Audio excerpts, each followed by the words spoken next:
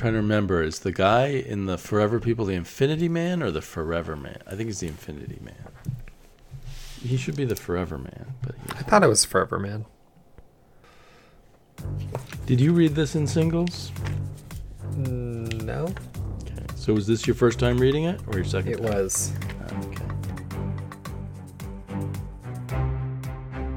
All right, ladies and germs, welcome to another scintillating tale on Never Stay Dead. Your co-host, Matthew Dargish, along with Damien, also known as Sleepy Reader on YouTube, are going to be discussing Mr. Miracle, the recent epic from Tom King and Mitch Gerards. Gerards, I've always heard it pronounced. Gerards. Gerards, but it All right. could be Gerards. Yeah, this is a book a lot of people like, so we thought we'd give it a go. It's a book I liked when I first read it in single issues, and now I've reread it a second time in its book form. So it was a bit harder to read the second time because I knew how depressing it was going to be. Did you find it depressing? I did find it depressing in some odd ways. I found it hard to chew through in the first half, and the back half kind of caught me a bit more. Yeah, I think it might serve better as a single issue kind of experience because it's dense in its own kind of way, and each chapter now, rather than issue, has its own kind of tone and approach to a degree. That's true. Each issue kind of has its own method and mold, which right. I did appreciate that at least. There's definitely a craft to this book, as odd as it is. Each issue had kind of a shtick, so it kind of, even though it was all one continuing story, if you can even call it a story in a sense, even though it was all one project, you could kind of read individual issues and just kind of get a thing out of those. Do you mind if I just plunge into a kind of blow by blow just to give anybody who hasn't read it and doesn't mind spoilers or doesn't recall all of it? Right after I read one little bit, which I thought was prophetic, considering the last book we covered, this book was propped up to say, there are master magicians performing here. Their names are Tom King and Mitch Gerards. Brad Meltzer, Identity Crisis, The 10th Circle. You know, I saw links to Brad Meltzer in this. Interesting. For instance, marriage as a theme. Marriage. You don't know anything about that, but being a swinging bachelor, someday you'll have kids and change diapers. But this isn't 5 years ago, man. Oof. For those who don't know, Matt is in the thick of it. I am past the baby diaper phase, but Matt is probably still losing sleep and holding his nose as he changes diapers, I would guess. It's not the diapers, it's the screaming. The screaming, yes. So in a way, each chapter is its own kind of little playlet, little theme that it focuses. So I'm sort of going to try to very quickly give a summary of each little chapter and what it's about. Okay. So, for instance, the first chapter is essentially about scot-free Mr. Miracle has attempted suicide and the aftermath of that. And in that aftermath, he learns from his father, who's called High Father, not a High Times kind of reference, but as in he's like Zeus or Odin. He learns from his father that Darkseid has indeed gotten hold of the anti-life equation, and he starts noticing things that he remembered in reality are no longer the same, like people's eye color or someone he thought was alive is now dead, and that sort of thing. I think the High Father gets killed at the end of that chapter. Mm-hmm. And then the next beat is that Orion has become the High Father and he's declared war on Apocalypse. And our heroes, scot-free, Mr. Miracle, and his wife, Big Barda, are battling as generals for Orion against Apocalypse. And hundreds of thousands of people are being killed in battles here. So they're huge battles. We're not shown them. They're all kind of, we just see a few individuals fighting, but we're told about hundreds of thousands of people dying. And then we see kind of some troubling changes in Orion, where he is becoming kind of a dictator and killing people he doesn't like, on his own side and that sort of thing. And unfortunately for him, Mr. Miracle confesses to Orion that he thinks that Darkseid has gotten into his head with the anti-life equation, which, at least in the old days, the anti-life equation would allow Darkseid to control everyone's willpower. But it now seems like maybe the anti-life equation allows Darkseid to change reality. So Orion puts Mr. Miracle on trial for being a traitor. And Orion decides to be the judge, jury, prosecutor, and defender all in one. They have a crazy little trial in the condo of Big Barda and Mr. Miracle, where they all eat. They have a veggie tray and they're eating veggies and stuff. And of course they find Mr. Miracle guilty, and Mr. Miracle is ordered to report for execution. Yeah, So then they have a whole issue where Mr. Miracle decides whether he should fight or just let Orion execute him. He basically puts it on Big Barda and says, just say the word and I will stay and not allow myself to be executed. And finally, at the end of the issue, she says, stay. And then the following chapter, they both go off to New Genesis, the home of the new gods, the supposed good guys, and battle their way, killing numerous people to get to Orion to defy this execution thing. And when they get there, Orion's already been killed. And later we're told he was killed by Darkseid, but I don't know if that's totally clear. And the interesting thing is, while they're battling their way through, I don't know, a very dark part of New Genesis, I don't know exactly where they are, while they're battling their way through New Genesis's defenses, they're having discussions about how to redo the interior decor of their house. And eventually it's revealed the reason why Big Barda wants to do this is she's pregnant and she's going to have a baby. So then the next chapter is Big Barda having a baby at a regular Los Angeles hospital. She has her baby and the umbilical cord gets caught around the baby's neck. And since she's a god, they can't cut her umbilical cord with regular tools. But luckily they have a special knife, I guess made from the bones of a god or something, and they cut through it. And then there's a whole chapter about that goes back and forth between Big Barda and Scott Free fighting in this big war against Apocalypse, and then them at home raising the baby, changing diapers, dealing with the screaming like Matt's dealing with. Then the next chapter is peace negotiations, which take place in Apocalypse, where we see all kinds of horrors. And basically the negotiations ends with Darkseid saying, I'll give you everything you want if you give me your baby. And of course, so what I failed to mention here really is that we did talk about this in a previous episode where we talked about the new gods. Scott Free is the son of Highfather, and Orion is the son of Darkseid. And in a previous peace agreement, they swapped sons. And Scott Free was sent to basically the torture pits of Granny Goodness to be trained to be a typical Apocalypse warrior. And that's where he met Big Barda, and they escaped and moved to Earth and had a nice life there. So now they're being asked to give their baby up to live through the tortures that they lived through. And so then we get a whole chapter of them trying to decide, do we give up our baby and save hundreds of thousands, if not millions and billions of people, or do we fight? And at the end, they decide to fight and to trick Darkseid, to kill Darkseid. And then we get a chapter where they confront Darkseid, and after some turnarounds, they eventually do kill Darkseid. All of this is not telling you the tone of things, which again includes a veggie platter and all kinds of weird moments, including where Darkseid pulls out his eye and gives it to them. The thing that finally gets Darkseid is the same knife they used to cut the baby's umbilical cord. And they jam that into his brain, and that kills him.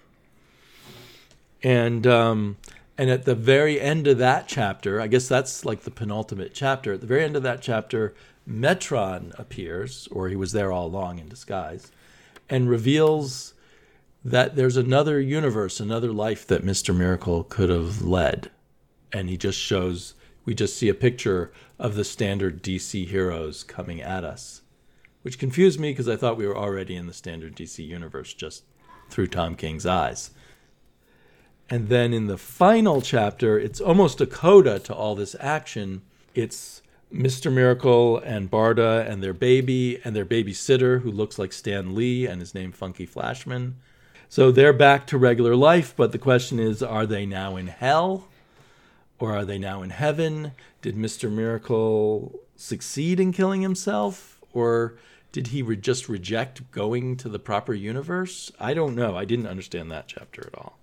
And so that's my super quick summary, which gives you some sense of the book, but not really. Right. Yeah, this is an odd one.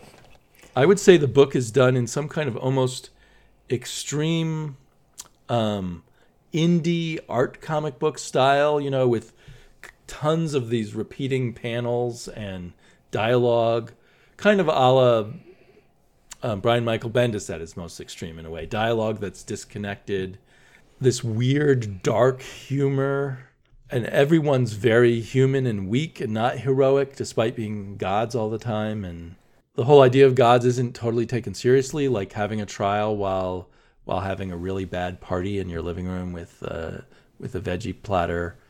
Yeah, so this book was odd. You hit kind of the major plot points, but what's weird is the plot is kind of put in a tone where it feels secondary. Very much so, yes. So all throughout the story, while all this hidden stuff is going on, there's the war, there's Darkseid, there's this idea of giving up their child for the war, essentially, and them dealing with the new god shenanigans and the costumes and all that, is this idea of the modernity of life, dealing with their condo, having the veggie tray.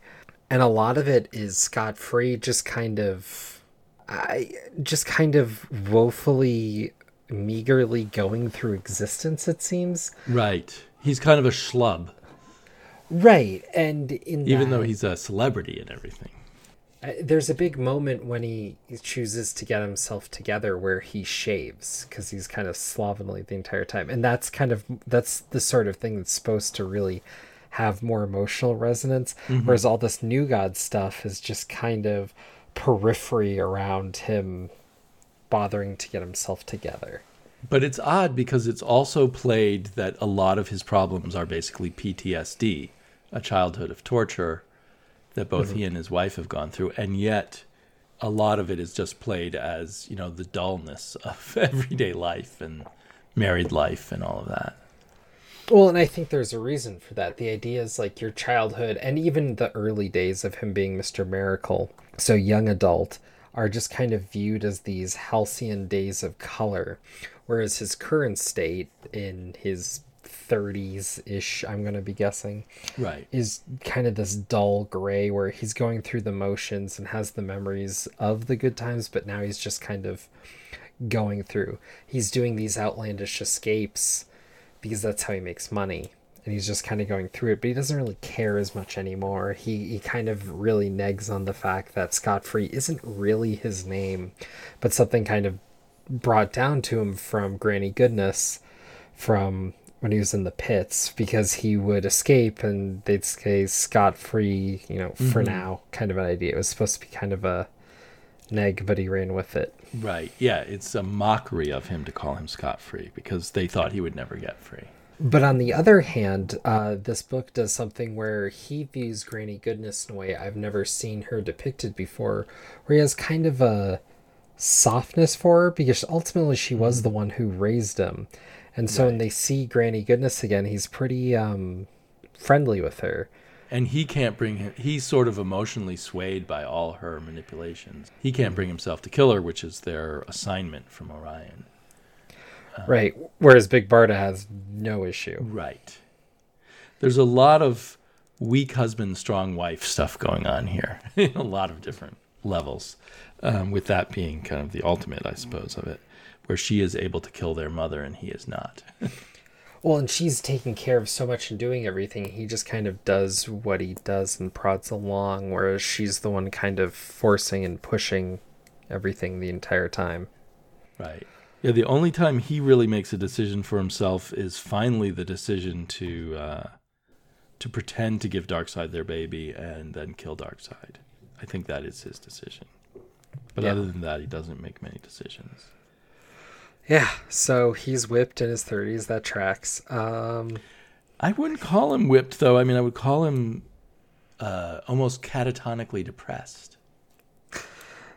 I don't know. I mean, I got kind of a depression vibe, but you think he's actually depressed, though. Go on with that. It's not like he even has a desires that his wife is beating out of him or something like that. Or, like you want to go out drinking with the boys, but your wife says you got to stay home and change the diapers or whatever. It's not like that. It's more like he's just laying around the house and she has to kind of prod him back to life or something.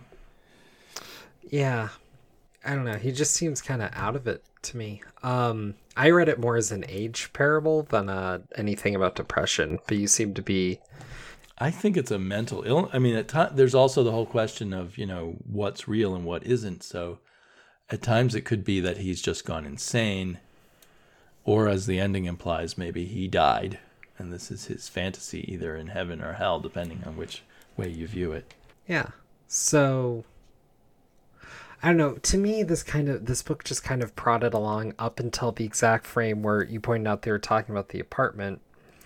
And then she brings up the fact that she's pregnant. That's when the book kind of churned a corner for me. Huh. So because I read it in single issues, I remember enjoying it perfectly well before that. I mean, I was all intrigued by the question of, they kept flashing Darkseid is, and the idea that Darkseid might be controlling reality and that everything he's going through is somehow controlled by Darkseid. The only thing is that after we got to the point of the baby, that kind of got dropped. The idea that, hey, wait a minute, your eyes aren't the right color, or, this person was alive, or whatever other details there were.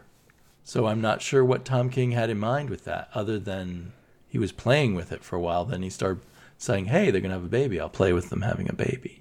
I thought it was Darkseid is dead. Oh, huh. And once he's dead, you can drop it, because... Do they say Darkseid is dead somewhere near the end? No, not really. That's how I took it when we were kind of done. Because you're right, they drop it once they get to that point, once they drop him. Right. So... I'm flipping through this chapter where Darkseid dies, and there is one thing that says Darkseid is, when it seems like Darkseid is winning. Mm-hmm. But then they do successfully kill him. But then I think in the coda, there's one Darkseid is. I just don't know what he was doing with the Darkseid is. Well, my thought was it was kind of this testament, because so much of the conflict of the New Gods is in and around Darkseid, right? He's the reason that the kids get flipped. He's the reason for his childhood. He's the reason for all this with his kid. There's no New Gods saga or Mr. Miracle or anything without Darkseid. He's the force that drives it all. Right. So if Darkseid is dead, it's kind of like a new chapter. I suppose it sort of implies at the end that he could have chose to go into this world of DC heroes, and instead he's chosen just a world of pure sort of domestic schlubbery. Although he still talks about being a god. Yeah. It's just ultimately... So when I picked it up again, I was worried about getting really depressed, and I guess I was during parts of it, just reading about it. He does a very effective horrors of war and horrors of torture and all of that kind of stuff. He really thinks through what Scott Free and Big Barda and anyone else under the care of Granny Goodness must have really gone through, and how their real bodies are scars and burns and stuff everywhere, and they've had plastic surgery to make them look normal again. And that builds throughout the book, that sense of, scarred, tortured children. Mm-hmm. It does. Which is weird, because they're gods, so you think they could be maybe they would just naturally heal after being tortured. Yeah. Well, they drop in and out of the stuff about gods, and then they talk about God. And plus, these people who are supposedly gods frequently use the expletive Jesus. Yeah. Which I don't think Tom King was thinking about literal Jesus. I don't think he was either. I think it was just his goal to make them seem more mundane and curse the way normal Americans might curse, when they're startled by, oh, Jesus, what was that bug, or something like that. Right. Yeah, no, I think you're right. I think that's an oversight, and something, not that specifically, but something that does get overlooked with the new gods is this idea of them being gods, and how do they interplay with all that. Another weird thread is, it was already established that Funky Flashman is Stan Lee way back the first time he appeared. But in here, he ends up their nanny for their son Jacob, which is Jack Kirby's real name, Jacob. And they have scenes where he talks about Jacob doing drawings and I add the words to it. And Jacob's the real genius. And there's just all kinds of Jack Kirby and Stan Lee jokes throughout here. And even a retelling of the story of Galactus, but substituting like a golden retriever instead of Silver Surfer and calling Galactus Star Sucker. Yeah, it's a lot of nodding and winking, and I was actually curious what you thought of the war section, where we keep going from battle frame to him dealing with the kid and back and forth. It was really powerful in a way, and on my second reading of it now, I'm wondering what Tom King wanted me to make of that. Like, do real-life soldiers experience that, where they go to war and then they come back to in the kind of modern wars that Americans go to, we don't have the war in our country, right? We go off, they have a deployment for a certain number of months, and then they come back to the base or to the United States, and then they go out on a deployment again. Sometimes you'll read about, this guy went out for 7 deployments or something. Most people only, I think, go out for 2 and then they've had enough. So maybe it's reflective of that kind of experience. But yeah, I could see I'm not sure if that was... one thing that, because I've heard a lot of interviews with Tom King, and he's very open about the fact that he worked for the CIA and that he worked in various, according to him, he can't give us details, but in various hotspots like Iraq and Afghanistan. I think he said Afghanistan, or maybe some other parts of Europe or something. So I don't know if he's expressing his own PTSD and his own experiences of going back and forth between war zones and then normal life in the United States. The mundanity part does seem to have this idea of an autobiographical touch. There's something there that just seems like it's particular to this comic, and it does seem uniquely Tom King, as does the humor. Right.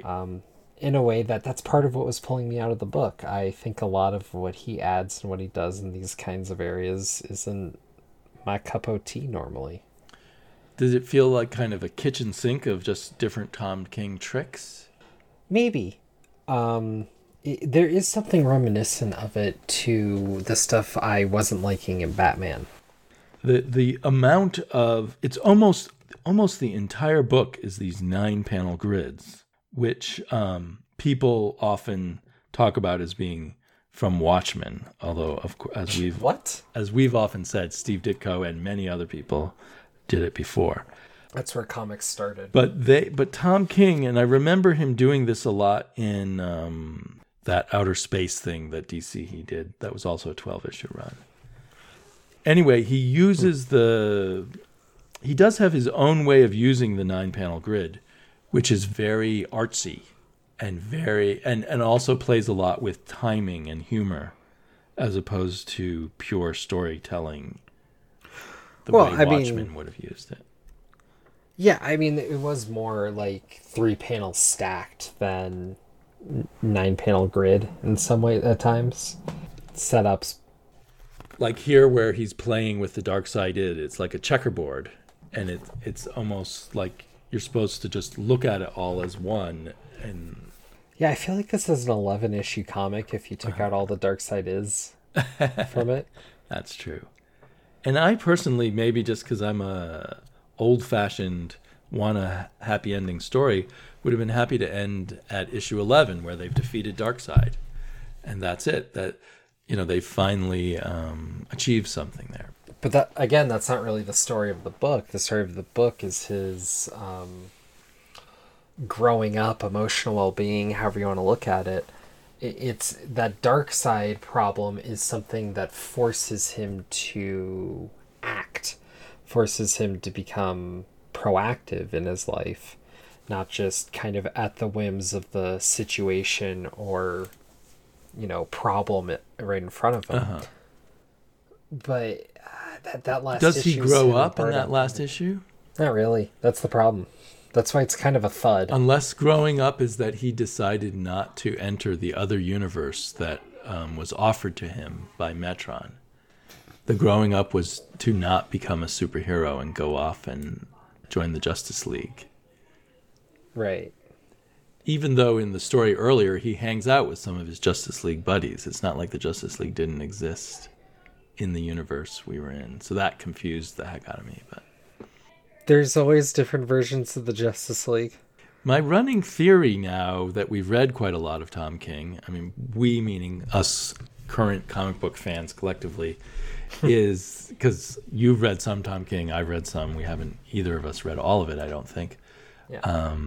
I think you may have hate read some of his Batman after I gave up. I'm not sure. Are you still reading it? No, I haven't read it in a long time. Anyway, my theory about Tom King, and I may have said this to you before, is that maybe subconsciously, because in interviews he talks as if he's a superhero writer. I don't think he likes superheroes. I think he's trying to undo superheroes and undermine them. Mm-hmm. And that's what he did in The Vision, and it was brilliant. It was a brilliant book, but it was an un-superhero book. It turned the Vision inside out in a way that, made him more like a character from modern mundane fiction where you're dealing with family life. And that's sort of what he did with Mr. Miracle, but even more with Mr. Miracle, kind of seemingly perhaps having him reject the whole concept of being a superhero while still being a god. Yes. I agree with that, though all the minutiae and moments of this book point to a love and understanding of all the build of Mr. Miracle prior. True. He has absorbed and thought about Mr. Miracle more than anyone before since Jack Kirby. He's really looked at what Jack Kirby did and thought it through in his own terms, I think, which I think may have to do with PTSD and depression. But clearly you could find that in the Mr. Miracle story and in Apocalypse. So, yeah, the weirdest part is making, for me in the end, as I think about it more, making Mr. Miracle's baby Jack Kirby, since Mr. Miracle is Jack Kirby's baby. And then hiring Stan Lee to be his nanny. That part is kind of tickles my fancy. So maybe that's the part I want to come away with in the end. Well, and that's I think there's something about this book that a lot of comic book fans liked because it was willing to dive in and speak to people who either were willing to go with the story or have a love of the lore and are going to get kind of the in-jokes. This isn't a book that you'd be expecting a new reader to just hop onto. They either have to kind of be a versed comic reader or a down and out Mr. Miracle fan through and through. And I think there's a strength in that because it allows the book to dig a little deeper without having to justify itself in that way. And it's striking to me that that at least a good enough percentage of superhero comic book readers are willing to go with a book like this. It was quite successful in floppies, and I assume it's still successful in trades, to go with something that is such a sort of artsy put-on and an artistic stunt in a way. Page after page of artistic stunts. Yeah, and like you said, this is a dressing down. In a way, like we were talking about with the identity crisis or whatnot, like this is a different kind of deconstruction of the superhero. And I think very literally it is a deconstruction of the superhero aspect of a character and only leaving the bits around to still have them be the same character but live as normal of a life as possible in the end. So it's a very Yeah, I would very much consider this influenced by Identity Crisis, I think. I mean, that it's carrying the through line of the superheroes as weak human beings and the importance of their domestic life, and that there can be screwed up elements in their domestic life, like the Adams ex-wife in Identity Crisis, and drawing that out, taking that, and I view Identity Crisis as kind of part of the line drawn after Watchmen too, taking all that stuff and pushing it kind of very daringly in a lot of ways to an even more extreme place. well, and I mean, so this is very much a postmodern work in as those two kind of are, but this one in a very Right. different way. And I think that's alluded to very well with the first and final cover of first Mr. Miracle being on a stage doing an escape act. And then the second, him and Big Barda with roses being thrown at them, kind of like the finale of the show. And that idea of a story being done in light of itself, so they've kind of staged the Right. story in a way for that, and I think that all fits and works in that way, that the story is almost a story told in light of itself. So I Right. think this almost has more to do with Final Crisis than it does Identity Crisis. And I haven't read Final Crisis, so Oh my goodness, that's I am right. lacking in my knowledge there. It's the only event comic I think you probably should read. And I don't think you're gonna love it, but I think Right. you'll be Okay. I will read it. fascinated by it. And a lot of the side books on Final Crisis is pretty darn good too. Just to say, I it's the think only I just DC event. I got confused by the word crisis on so many things and didn't know I had to read anymore. That's understandable. Identity Crisis was a book. It was okay. Then there was Infinite Crisis, which yeah, and then Final Crisis was something else. And the side books, by and large, were pretty good. I think the only other event book I really liked by DC ever was the Sinestro Corps War. So, Which I have There not you go. read either. have you read any of Jeff Johns' Green Lantern stuff? Basically only what he did in the New 52, which is Oh almost my like the epilogue to everything. Wow. Okay. In fact, you can view my period of not knowing anything about DC as being the Jeff Johns period of DC, I think. Oh, so the good stuff. Well, yeah, apparently. I mean, after, there's some guy who made some stuff, Jack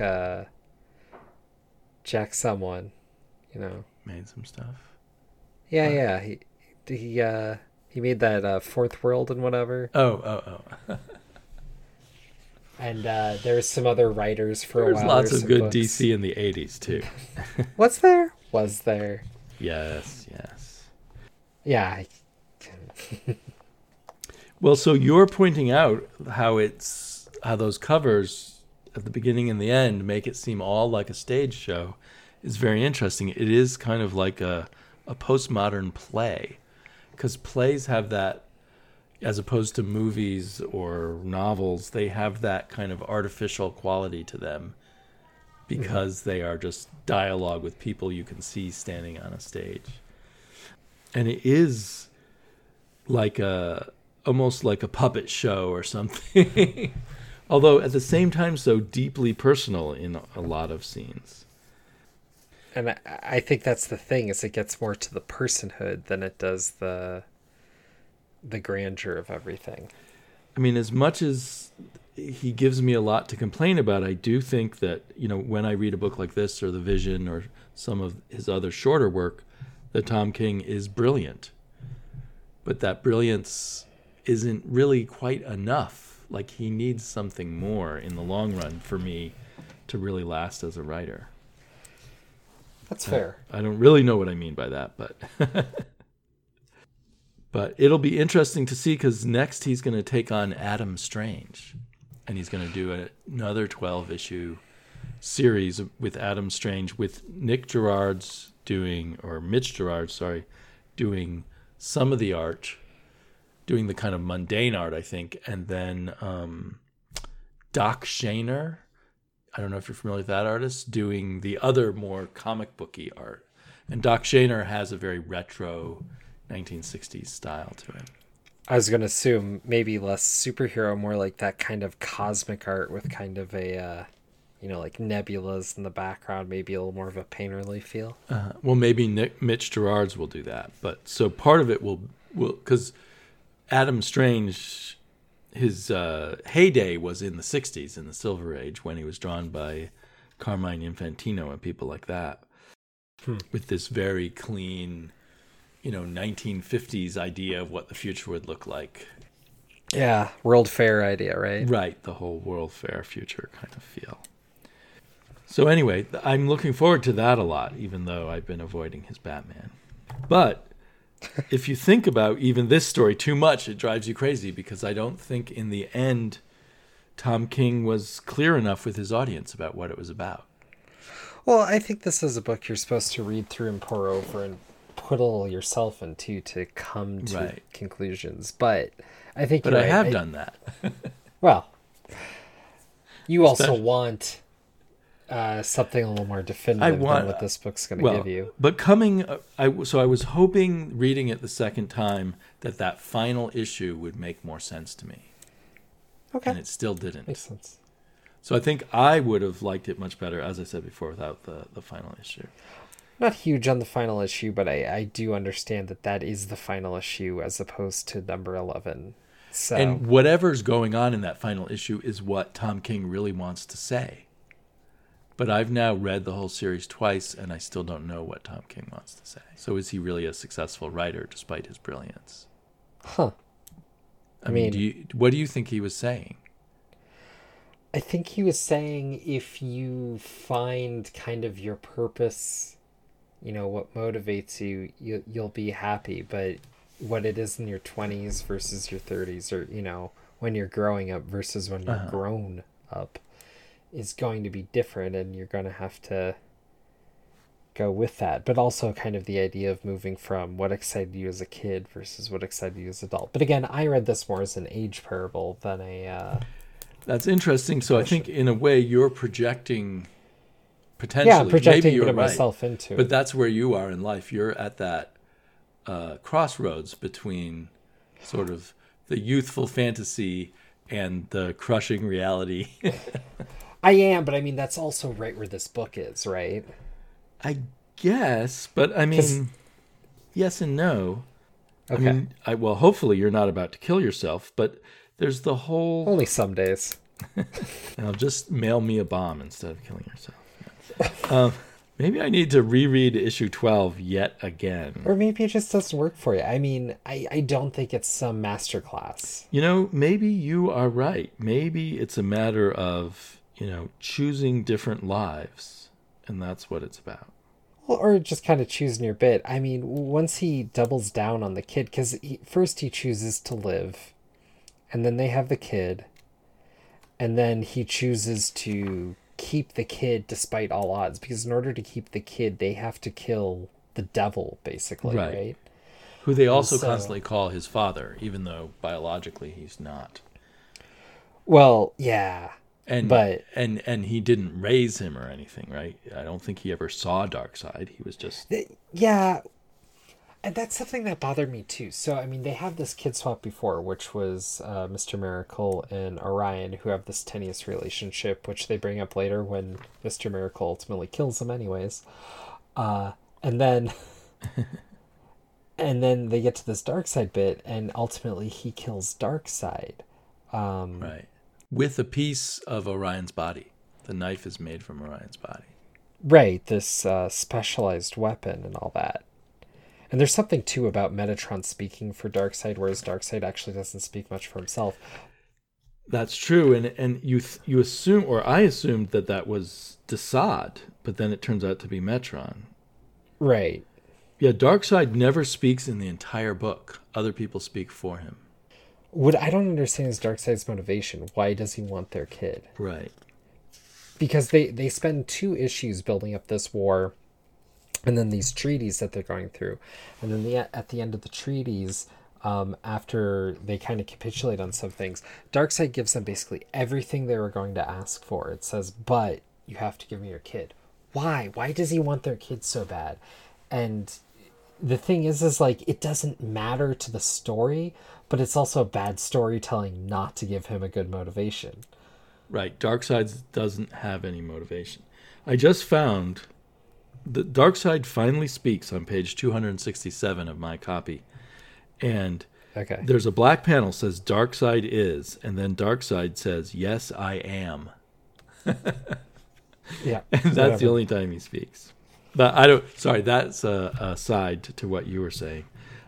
Well, and the interesting thing, because what I loved when we went back and read The Pact from the New Gods, which was the kind of origin story of how all this got set up, in that, Darkseid was the master manipulator. Now, has Tom King thought about that? And has Darkseid manipulated everything? And there is talk about one of the things that I think is hinted at in issue 12. There's too many possibilities hinted at in issue 12, and one of them is that everything that he's currently experiencing is part of Darkseid's control of reality, I think. Mm-hmm. The other 2 explanations is that he's in hell and he's imagining somehow getting out of hell, or he's in heaven but he isn't in the real world, except that he's there with his wife and baby, which is the real world for most of us. But my head is spinning. Yeah. I think it's an interesting book, but I feel like it's supposed to feel like this tapestry that comes together, and it's just not the masterclass that it's kind of putting itself up to be. Yeah. Well, I think rather than writing tapestries, what in a lot of books Tom King does is write a series of tarot cards. You flip it over, you get a different future prediction. You flip over the next card, you get a different thing, and you flip over the next card. They're all part of the same deck, but he keeps flipping the cards. That's interesting, too, because the tarot cards are based on archetypical character types. Mm-hmm. And those are supposed to read to something that's going to happen in your future. And what's interesting here is all of the New God characters are basically boiled down to character types, not even really characters, with the exceptions of Big Barda and Mr. Miracle, the 2 that have the real world connection. So there's something there to what you're saying, too. And in another way of looking at it, like with each card, Tom King has a slightly different idea. So when you talked about like that whole series of negotiations, I think in Tom King existed because it was cool to do that series of negotiations. And it didn't matter if then he flipped the card and we were in a different thing where Darkseid had a different plan all along and the negotiations were meaningless. That the negotiations were just a thing on their own. And then the next thing was that Darkseid wants the child. And that was a different riff, a different idea, a different concept than the negotiation concept.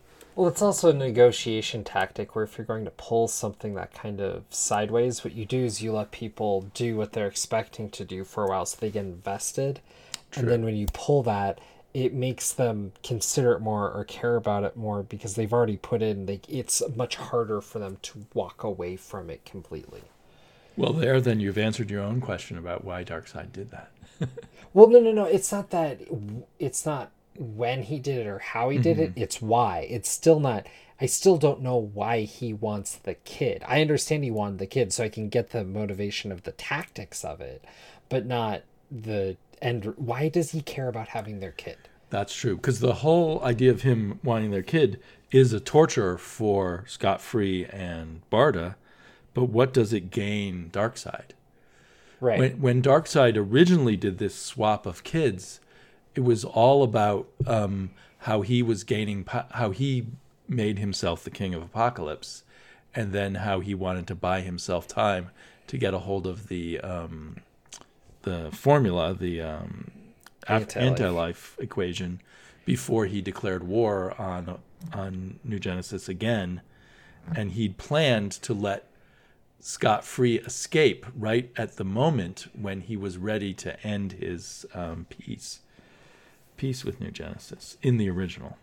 So yeah, that I hadn't thought about that, but you're right. You're very right that there's no particular motivation for Darkseid, except that the personal torture of these two people.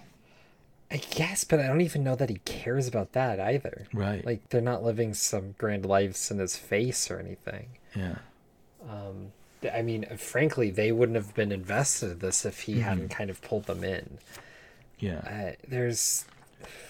But Tom King wanted to recapitulate the deal with the devil that Mr. Miracle's father made, giving your son to the devil. Just like Abraham was willing to sacrifice his son to God. Only in this case, it's God sacrificing his son to the devil. I guess it's kind of a Jesus thing, maybe. I don't know. I've got all my Bible stuff confused here now. My Bible metaphors. all my books are becoming Bible parables now that I'm talking about this week. My next Spider-Man book was a parable for the book of Job. Oh, really? Wow. I think the world's trying to tell you something. Time to become a rabbi. Yeah, no, everything that I read about the scripture makes me think it's even worse than I remember. So, well, on to a different aspect of where this annoyed me is as a Jack Kirby fanboy. Because that's understandable. Even at one level, I appreciate the depth to which Tom King has thought about some of the elements of Jack Kirby's own tapestry, right? The New Gods is more of a tapestry than a direct story either. I have to admit that. But he also undoes a lot of stuff, particularly my heroes Orion and Lightray, who I loved as a kid. Yeah, Lightray is just kind of a doof. Lightray's a weaselly toady who perhaps has a kind of effeminate love for the power of Orion. Right. And other than that, exists to be beat up by people. And Orion is, just a total egotistical jerk of a bully and nothing else. And seemed to be black in this. Was he? Yeah, there were some strange scenes with him. He does have slightly darker skin. But he has reddish hair. Yeah, I don't know. He just looked weird through this whole comic, and I was trying to figure out what they were doing there. This gets to something that even when Tom King's hitting on older comics that I don't like, is he seems to get the cerebral side of what's going on, the facts, the figures, the motions, the plots. But the emotional side, the who, why of why everybody does stuff and why it matters to us as readers seems lost on him. And that comes through in those characterizations that you were talking about. Well, I like that observation because it fits with my feeling that he doesn't really get superheroes, so he instinctively undermines them rather than understands what makes them heroic. Yeah, and that seemed to come through in the Batman run as well. Right. He's more comfortable with the non-heroic sides. And yet he has this skill of weaving in all these details. I would have loved this book if it had just been about like a Philip K. Dick type of story in a sense about, is Darkseid in control of my life now, or do I have free will? Am I able to fight Darkseid, or is he inside my head? Because there's a lot of talk about Darkseid being inside my head, and so there's no fighting him. And there's so many moments through this book where he says something like, I can escape anytime. But at no point is he trying to play a parable or something of like him trying to escape the parental life by diving into this new war. Or is he trying to escape the machinations of Darkseid by being a nonchalant schlub or any of that? That's not what it seems. It seems like he's kind of trapped in his own life or something. And there's no idea that he ultimately could have landed on very well in issue 12 of the idea of like, you can escape so many things, but eventually you have to be comfortable with where you live. And it's not a trap. It's not a trap. It's not something to escape. It's just where you are or something, and finding that comfort. And maybe the idea of like the comfortable shackles or something that you choose, something like that. and there's so many places do kind of some metaphor here, and also frankly some straight more just direct traps, and none of that is held throughout. I was actually thinking of this odd comic with an odd history called The Escapist. I'm familiar with it, but I haven't read it. Yeah, but it was a comic made out of a fictional pair of comic creators. Cavalier and Clay, which I read part of that novel. I didn't get all the way through it. Yeah, I didn't either because it was a slog. But in that, there's a lot more parable to like him escaping traps and doing these things, and then what was going on to the larger context. And I was expecting some of that fun interplay.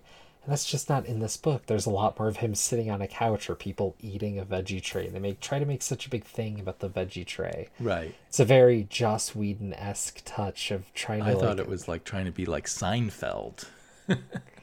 That works too. Yeah, and it's just, it lands flat. It did. That veggie tray stuff landed flat. And when it was brought back the second time with Darkseid, it landed even flatter, I thought. I think Darkseid is eating a carrot that he dipped in the onion dip or something. Well, yeah, and I think that's because I think the people who are tickled by this comic are those who are going to be tickled by the juxtaposition of the mundane to the superhero. And so like, oh ho ho, Darkseid ate from a veggie tray, oh ho ho, doing the kind of schoolgirl anime laugh for those who can't see me on the podcast. I don't care. I get that that's supposed to be a joke, but it's not funny at all. You're gonna have to push harder. There has to be an actual joke there. And also, you're doing the grid. None of those jokes were set up with 3 panels really the way they should have been, and it's sitting right there for you to take advantage of. But they do, I have to say, there are times they use that grid in masterful ways. It's like, how many different ways can you use that 9-panel grid? And they just find so many different ways to use it. It's almost that this might have been better as a 6-issue series. It's almost like they had too much space and they had to stuff too many gags and too many riffs. Because it kind of feels, for instance, we had 2 issues where Scott Free and Big Barda have to make a big decision. One is whether Scott's going to give himself over to be executed, which seems ridiculous. Why would you do that? And then the second one is sort of all over again, but this time, do I give my son over to the devil so that other people won't die? And it seemed, those 2 issues seem very much the same to me. Well, there's a reason. There's a synchronicity there. I guess you could say that, but it, I don't know. I think if he only had 6 issues, he might have forced himself to pare down some of these ideas, take out some of the stuff, and focus the story a little more. I think balking at the repetition in superhero stories is kind of hard because so much of this book is based on repetition. The idea of the child and the devil is repetition of what came before. The significance of it is the mirror to what was original before. And so, I don't know, like if you take that away, it just kind of is shorter, but it takes away what he's trying to drive to, I think, and doesn't give it the time to breathe, because so much of this comic is about the small bits and dealing with the kid or dealing with the line or having the laugh before the potential idea of execution. But it's kind of like 2 stories, neither of which quite come to their conclusion. One is before he has the kid and one is after he has the kid. Which, in a sense, fits into your idea of that crossroads in life where you have to start accepting, a more limited path in your life because you make life choices and then you have those things set before you. Yeah. But they don't fully connect. Like, you've got this idea of suicide and what is real and what isn't. And then you've got this idea of children and sacrifice and the repeating of the woes of your childhood into your children. And it doesn't all mesh. So I think he needed, the more I think about it, he needed to choose amongst his themes and not put everything in this one book. Yeah, maybe. I mean, or at least for me. I mean, obviously, this thing won some Eisners, right? And ironically, not every 12-issue miniseries goes into nice hardbacks. And anyway, so it's a success on many levels. Yeah, no, I mean, it hit people, but I think part of the reason it hit people is because this was kind of the indie book or kind of slice of life book for those who will only read superhero comics as well. So I think if you... It was their break from superheroes or something? Well, I mean, if you only read superhero comics, a lot of the themes or ideas presented here, or even the artistic plays... are going to feel a lot more fresh than readers like you or me who dive outside. Well, see, I was thinking this actually was evidence of an audience that goes both ways, that is now used to the non-superhero comics and can accept a thing with some of the dressing of a superhero comic that is not at all really a superhero comic. Oh, like Spider-Man? And I haven't been reading recent Spider-Man. Maybe it's like this too. Oh, no. I was just saying, like, ultimately, like, a lot of the big parts of Spider-Man are effectively a soap drama with some punching. Well, true. Right. And Funky Flashman is the one who invented that, right? Put a lot of soap opera in. That's true, yeah.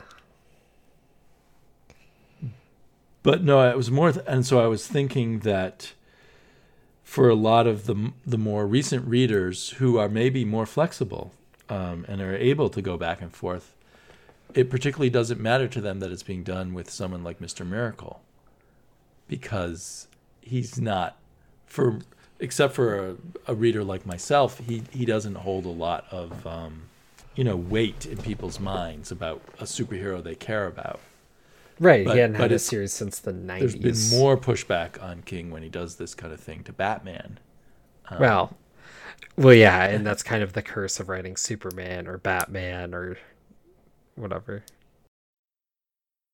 And when Mr. Miracle first came out, like the first issue came out, or even before, in the hype before it came out, he said, this is definitely in continuity. You've got to read this because it's going to connect right up to the the DC universe, and we'll continue on into Mr. Miracle in other comics and stuff, which is a total lie. I think he's deluded. Yeah, I'd agree with that. But he is brilliant. So, I mean, I hope he doesn't write... I disagree with that. I hope he doesn't write himself out of comics. I just hope he finds the right comics to do. Maybe, it's probably going to be hard for him to go from being the Batman writer to just being a guy who does the occasional miniseries or something. Yeah, he'll be doing this Adam Strange and then anything else. Right. He had that Crisis book of his own. What was it called? Heroes in Crisis. Oh, yeah, which was... I only read one issue of it. Yeah, I heard it was pretty well panned overall. So I don't know how the sales on that were. Yeah, so it'll be interesting to see where his career goes. And right now, scares the heck out of me, he's co-writing a script for a New Gods movie, which I assume is on the basis of this Mr. Miracle. Ugh. But I don't think there'll be much Tom King left when you have the Hollywood process work over the script. Yeah, well, I guess there's that. Well, maybe. We'll see. I don't know. Well, do you equate the soap opera in this Mr. Miracle in some way to what you read in Spider-Man and what you like about Spider-Man? No, I didn't think so. No, I mean, I don't really even think this is a soap drama. This is, I don't know. This is more, it hit a poetic line for me, I guess, just dealing with this, like, cycle of every day kind of thing, maybe some seasons or whatever, but it's taking a pretty droll idea of how to look at life and whatnot and putting a lot of colorful New God stuff in or around it. So it sounds like this has confirmed your feeling that maybe you don't want to read Tom King anymore at all? I mean, if there's a reason to, I mean, this book is interesting. But if this is the best he's got, I don't want to be diving into like an Adam Strange or something. But if there's a good mini series or something with a hook, I might bite. But not a huge fan now. I got others. I've got plenty of other stuff to read. Yeah, I know you do. Well, then till next time, we will try to stay alive and be back with another podcast. Woohoo!